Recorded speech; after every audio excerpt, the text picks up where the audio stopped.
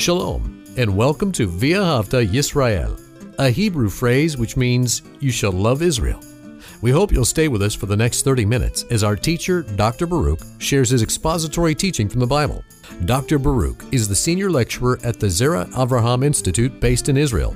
Although all courses are taught in Hebrew at the Institute, Dr. Baruch is pleased to share this weekly address in English. To find out more about our work in Israel, please visit us on the web at loveisrael.org. That's one word, loveisrael.org. Now, here's Baruch with today's lesson. When you hear the word worship, what comes into your mind? If you're like most people, you think about corporate worship, going to a specific location on a specific day of the week at a certain time, gathering together as it said in the book of Hebrews, do not forsake the assembly of ourselves together. And people assemble together in order to praise God, to give Him thanks, to pray together, to confess sin, to hear words of assurance, also to study His Word, and to fellowship and encourage one another. And all of that is well and fine. We ought to be doing that. We ought to gather together on a frequent basis. But also worship doesn't have to be in some group setting. In fact, we see examples in the Scripture where people worship God by themselves. And this is a very neglected but very important aspect of worship. Now, most people will pray individually or pray also with their spouse or their extended family, their children and such. Also wonderful to do. But worshiping God individually or worshiping God with your spouse or again with your family is a very important part of growing spiritually and being faithful to your Lord and Savior.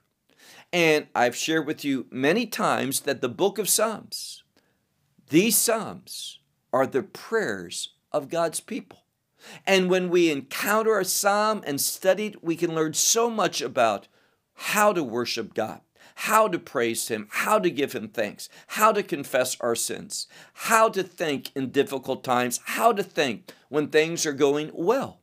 So these Psalms are complete that we might have a scripturally correct experience in worshiping God with others and also by ourselves. Now, the Psalm that we're going to look at, and I would invite you to take out your Bibles and look with me to the book of Psalms and Psalm 93. This is a special psalm to me because I use it frequently. And this is a psalm that is also one of the Shabbat psalms. On Friday evening, as we gather to worship God on Shabbat, that seventh day, there are a series of psalms that are read, and this is one of them. And what I like here is that it, in a very simple way, but a profound way, teaches us about God, who He is, things that He has done, things that He will do, and why He is worthy of worship. Not just because of what He has done or will do, but because of who He is. That He is, and we'll see this in a moment, that He is the majestic God. So we're going to do something. We're going to read the psalm, and I would encourage you for your own personal worship to read this over and over. Now, not too long ago, I received an email, and they were warning me that repetition God is against. And I wrote back, and I thank them for their concern for me spiritually. That means a lot. I value that. That humbles me. But God is not against repetition. The Word of God says He's against vain or empty repetition. But when we encounter God's Word and we go through it and we go through it and repeat it, that doesn't necessarily make it vain and empty. In fact, it can be growing every time I reread and repeat the text. God speaks to me. God reveals things to me. I receive things from him. Thoughts come into my mind. So it's not vain repetition to read Scripture over and over and over if we're doing it sincerely and with a desire to hear from God. And remember that principle that, again, I always share. Don't expect to hear from God unless what God speaks to you, you want to obey. We need to come before him submissively. So look with me, as I said, to Psalm 93. We read, and we're going to be looking at this. It's a short psalm, just 5 verses. And I want to look and pay attention to a greater degree to the original language. It says here, Hashem Malach. This word malach in this construction is a verb that speaks about the king ruling. It's in the past, and therefore we could say the Lord has reigned.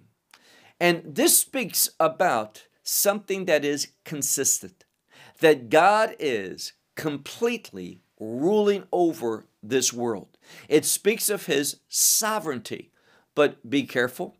Yes, God is sovereign. God is omnipotent. He is all-powerful.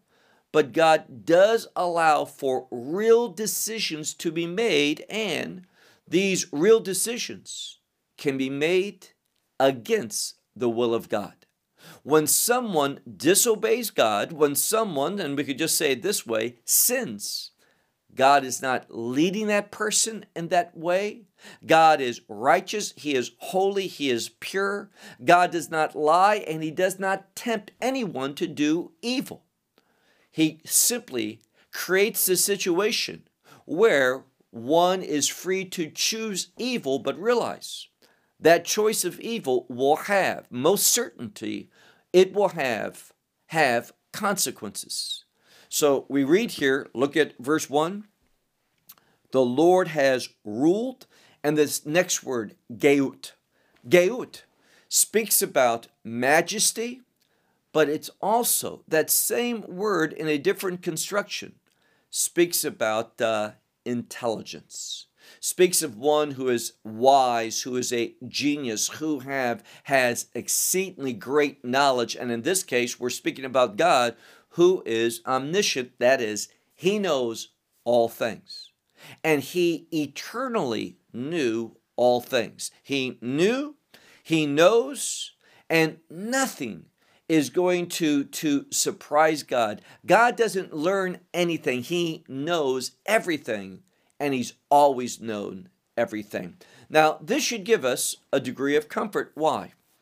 Well, because God knows everything, he can act with that perfect knowledge. We sometimes speak about the foreknowledge of God. It's wonderful. God is free to make decisions based upon his foreknowledge. Now, I do not know why that those who subscribe to Reformed theology, Calvinism, they tend to lessen the foreknowledge of God. I don't know why that is. And God is free to act and move and do things based upon his foreknowledge. In fact, I'm glad that God has that perfect foreknowledge, because that will enable him to act in a way that will bring about, and hear this, bring about the fulfillment of his will.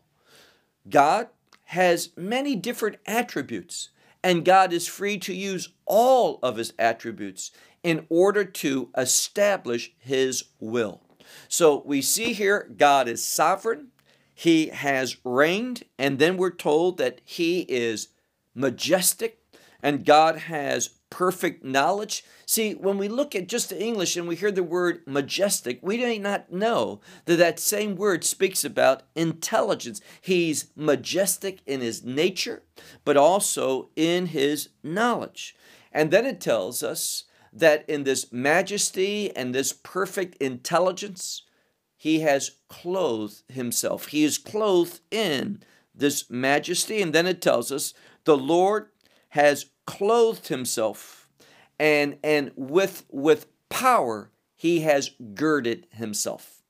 Now, someone might say, well, the term girded is in the hitpalel, which is in the reflexive. He has girded himself. But when we look at the term for God to clothe himself, it doesn't say himself, just says he's clothed. But how did he become clothed? Everything that's happened in regard to God is an outcome of he himself doing it. There is no other source that brought God into being. Everything that God does, he does. And therefore, if he is majestic, and he is, if he is all-knowing, and he is, all-powerful, and he is, it is because of he himself that he is this way. Because everything is an outcome. That which is good and right, everything that is good and right and proper is the outcome of God. But those things that are not good, those things that are not proper, those things that are not holy, these are the outcome of man who has chosen unwisely, chosen in defiance of the revelation of God. Keep reading.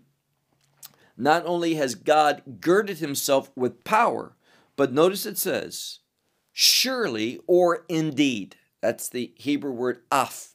And in this construction, it speaks about that which is indeed a reality. It's an affirmation and an emphasis.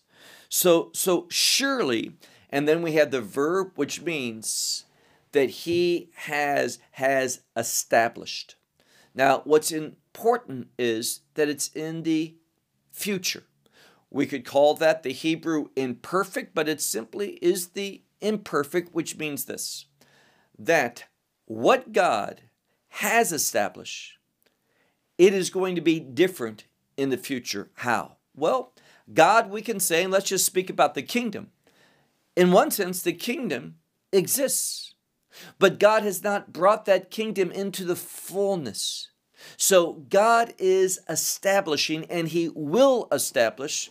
And then we have the word tevel, which is world, meaning this. God is going to bring ultimately this world into being how he wants it to be. You say, well, why isn't it that way now? Sin. Sin is in the world. It's been dealt with sufficiently and perfectly by the cross, but there is still the effects of sin. But God will establish this world, and the implication is this majestic God who has power. So God knows all things, and he also has the power to bring about his will based upon his omniscience, that he knows everything, based upon his omnipotence, that he's all-powerful. The will of God ultimately is going to be established, and that should bring us comfort because God's will is good. So when we encounter this psalm, we find instructions here that tell us that the will of God and the reason based upon it, his will is going to be brought about, and his will is perfect. Then it says, look at the end of the verse, Bao Timot, which means it will not be made to collapse. Again, it's a term of assurance. God is going to bring this world in the future. He is going to bring it into the condition that he wants it to be, and that will not change. It will not collapse. There will be nothing that will be able to bring about a change to his kingdom once it's established in the fullness. There's going to be no change to it. Look, if you would, to verse 2. It begins by speaking about, once more, establishment. And here it says, his throne, literally your throne, it makes it personal. So your throne has been established, me'az, from, and we could say since, and it's speaking about a long time.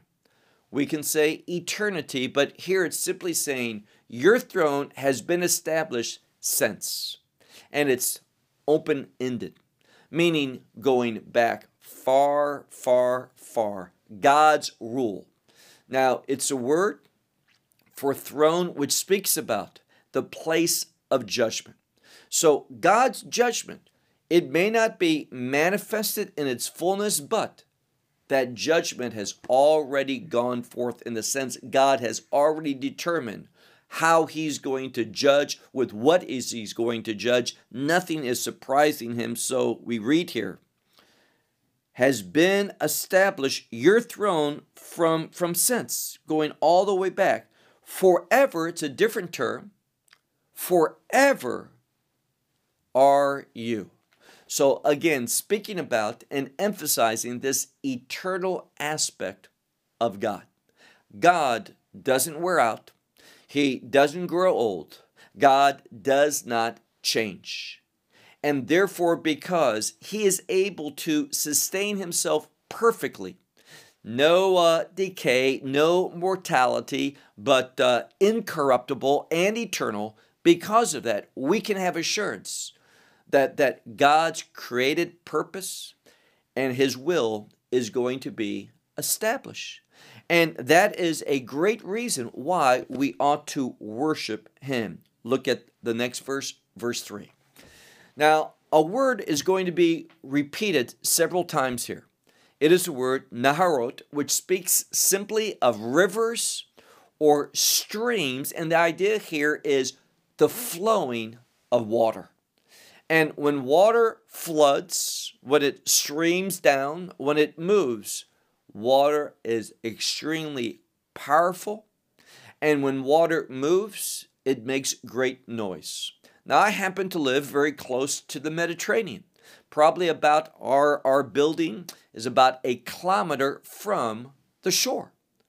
But on a nice evening, we'll sleep with our windows open, and we'll hear the roaring of the sea. And it's amazing sometimes how clear you can hear it, even though we're 1 kilometer, almost a mile away from the shore. But you hear it. And when I hear that roaring of the sea, I think about the power of God. Why? Well, look at this verse 3. The rivers or the streams, and this may be speaking about the waves of the sea, lifted up. So the waves, they are lifted up, O Lord. And then he says, again, the streams, they be lifted up, and then it says, their voice. So the sound of the streams are lifted up. And all of this is being lifted up as a way of presenting. They are presented to us, this power. And who's the source of this power? God is. He created the heavens and the earth and also the seas and all which is in them. So again, speaking about God who is powerful. Now understand what he's doing here. God is king. God is majestic. God is all-knowing. God is all-powerful. God has a kingdom. Why? He has a throne.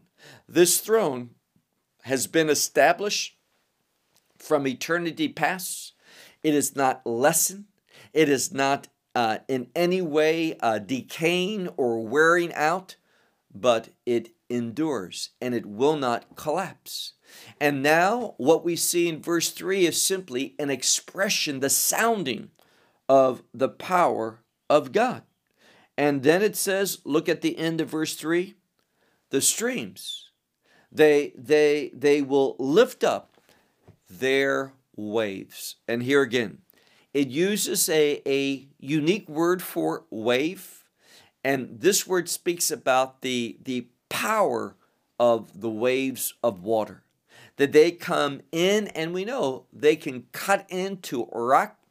I live in the southern part of Israel, but if you go to the northern tip, right on the Lebanese border, you can see how the waves, and there's some beautiful grottos that you can go in to see how the waves of water have cut into a mountain and have made streams and passages way through stone. And this just speaks about this consistency of the power moving and bringing about change. And this is what God is saying. God's power is going to bring about change. And that change is going to be in accordance with his rule. And the evidence is this throne that has been established and will bring about ultimately the future that God has called this world to become. The only question is, see, it's not a question is this kingdom going to be established? It already has. It's just a matter of it coming and being brought into its eternal reality with us. It's eternal, but it's eternal reality, and here's the key, with us. We need to get into the kingdom. And what the scripture is saying here is that we should see the power of God that brings about change and realize a change is coming. What type of change? A kingdom change. Move on to verse 4 where it says, then the voices, and this is sounds. So the word voice, kol, or kol can mean sound. So then the sounds of many waters, and it uses the word adir, it's in the plural. Adir means as well something that is splendor, glorious, or something that is very mighty. So it has a beautiful aspect to it, something that is fitting for a situation, but also something that's mighty. It's unique. So what he's saying here, look at verse 4. Many waters, but the sounds of many waters. But we have something that is more than that. And it's also more majestic, more glorious, mightier than the breakers. And this is another word for waves, the breakers of the sea. And then it speaks about how all of this is wonderful, mighty, powerful, glorious. And then it takes our attention. Look at what it says at the end of verse 4. Adir ba marom Hashem, which means this glory, this splendor, this might is where? On high. It is exalted. And this is where the Lord is. Now, I have shared in a different study about the difference between when the Bible speaks of the kingdom of heaven and the kingdom of God. When it speaks about the kingdom of God, there's a present effect or a benefit, something that you can experience now. When it speaks about the kingdom of heaven, it speaks about that same kingdom, but it does so in a more remote way, in a distant way, meaning we need to repent because of the kingdom of heaven. It's distant, it's coming, it's going to be established, and we need to get ourselves ready for it, of course, through Messiah's gospel and through being participants in the kingdom work. But the kingdom of heaven has that same kingdom, but is referencing it as a distant, as a future reality, but not now. The kingdom of God, when that term is used, there are present day benefits. There's present day reality to that kingdom. So he says here, how majestic, glorious, splendor, mightiness is God who is on high. And then now let's conclude with our last verse. Look at verse 5. Your testimonies. Now it speaks about God testifying, and most of the rabbinical scholars see that God testifies to us through his commandments.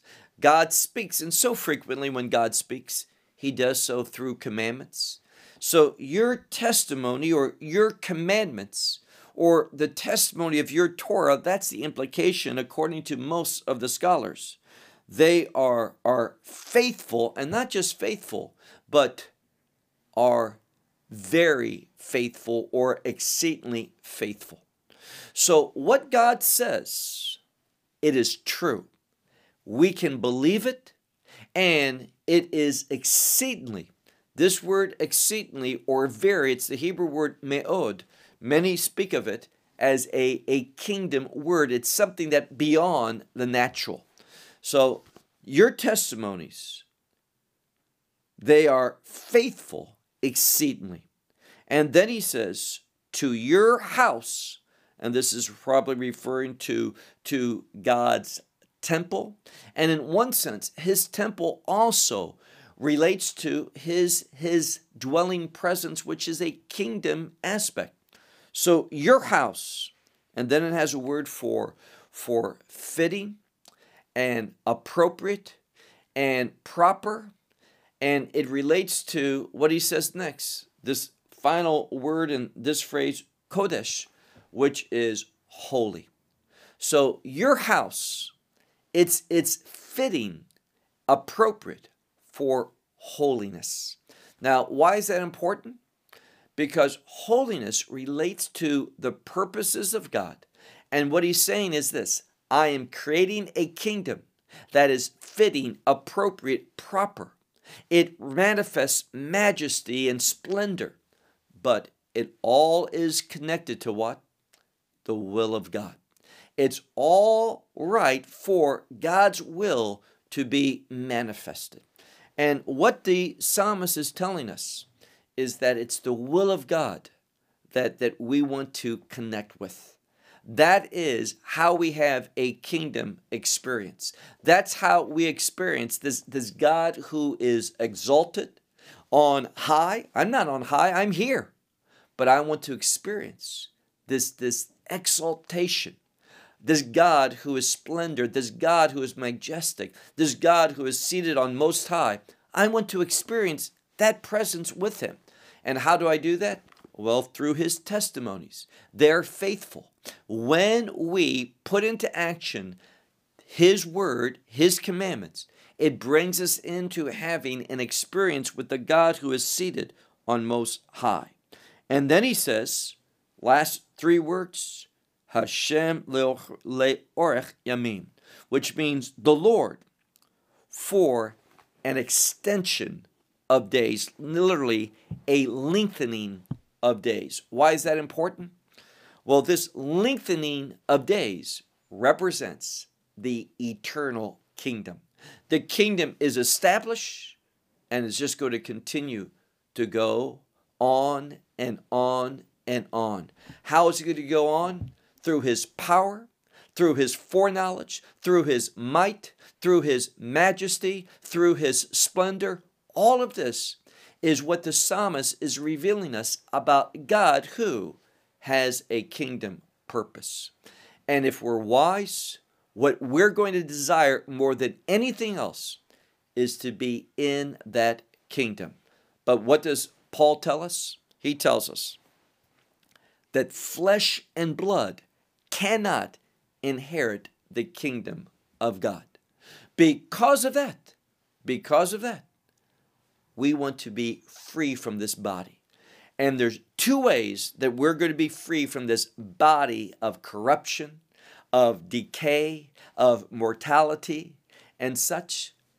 We are going to be set free of this when the rapture happens. That's why it's called our blessed hope in Titus chapter 2 and verse 13. And that's also an experience we can have, this separation through death. And that's why in the same way that we want Messiah now, we're ready. We ought to be ready for that rapture experience. We want that. It'll come on God's timing. But if we should die before that, how wonderful. Don't fear death. Don't grieve the death of someone who's a believer that God has taken. Now, it's hard for those who are left behind. We grieve that. We miss them. We can be lonely. I get that. But understand, they're in the presence. They're not sleeping. They are in the presence. They have consciousness, full consciousness with the Lord. That comforts me. And from their perspective, we're only going to be separated for what will seem to them as almost no time. Why? Well, we've all heard the expression, time flies when having fun. When we are in the presence of God, time is going to seem as no more. So you may be left here, separated from the one that you love for 10 years, 20 years, 30 years, 40 years. But for them, it's only going to seem like that until you're reunited. Yes, in the kingdom of God, there is going to be a reuniting of all believers. We're going to recognize one another. And all of this, I'm sharing it. Why? Because this is a reason for worshiping God, praising God. Yes, for who He is, but also for His wonderful promises. So my hope is this, that you will join me in using this 93rd Psalm, saying it, repeating it over and over in a meaningful way, experiencing God, learning from God, worshiping God, and having a growing understanding of why He is so worthy of worship. Psalm 93, a wonderful instrument for worshiping the Lord of Lords and the King of Kings. I'll close with that until next week. Shalom from Israel. Well, we hope you will benefit from today's message and share it with others. Please plan to join us each week at this time and on this channel for our broadcast of loveisrael.org. Again, to find out more about us, please visit our website, loveisrael.org. There you will find articles and numerous other lectures by Baruch. These teachings are in video form. You may download them or watch them in streaming video. Until next week, may the Lord bless you in our Messiah Yeshua, that is Jesus, as you walk with Him. Shalom from Israel.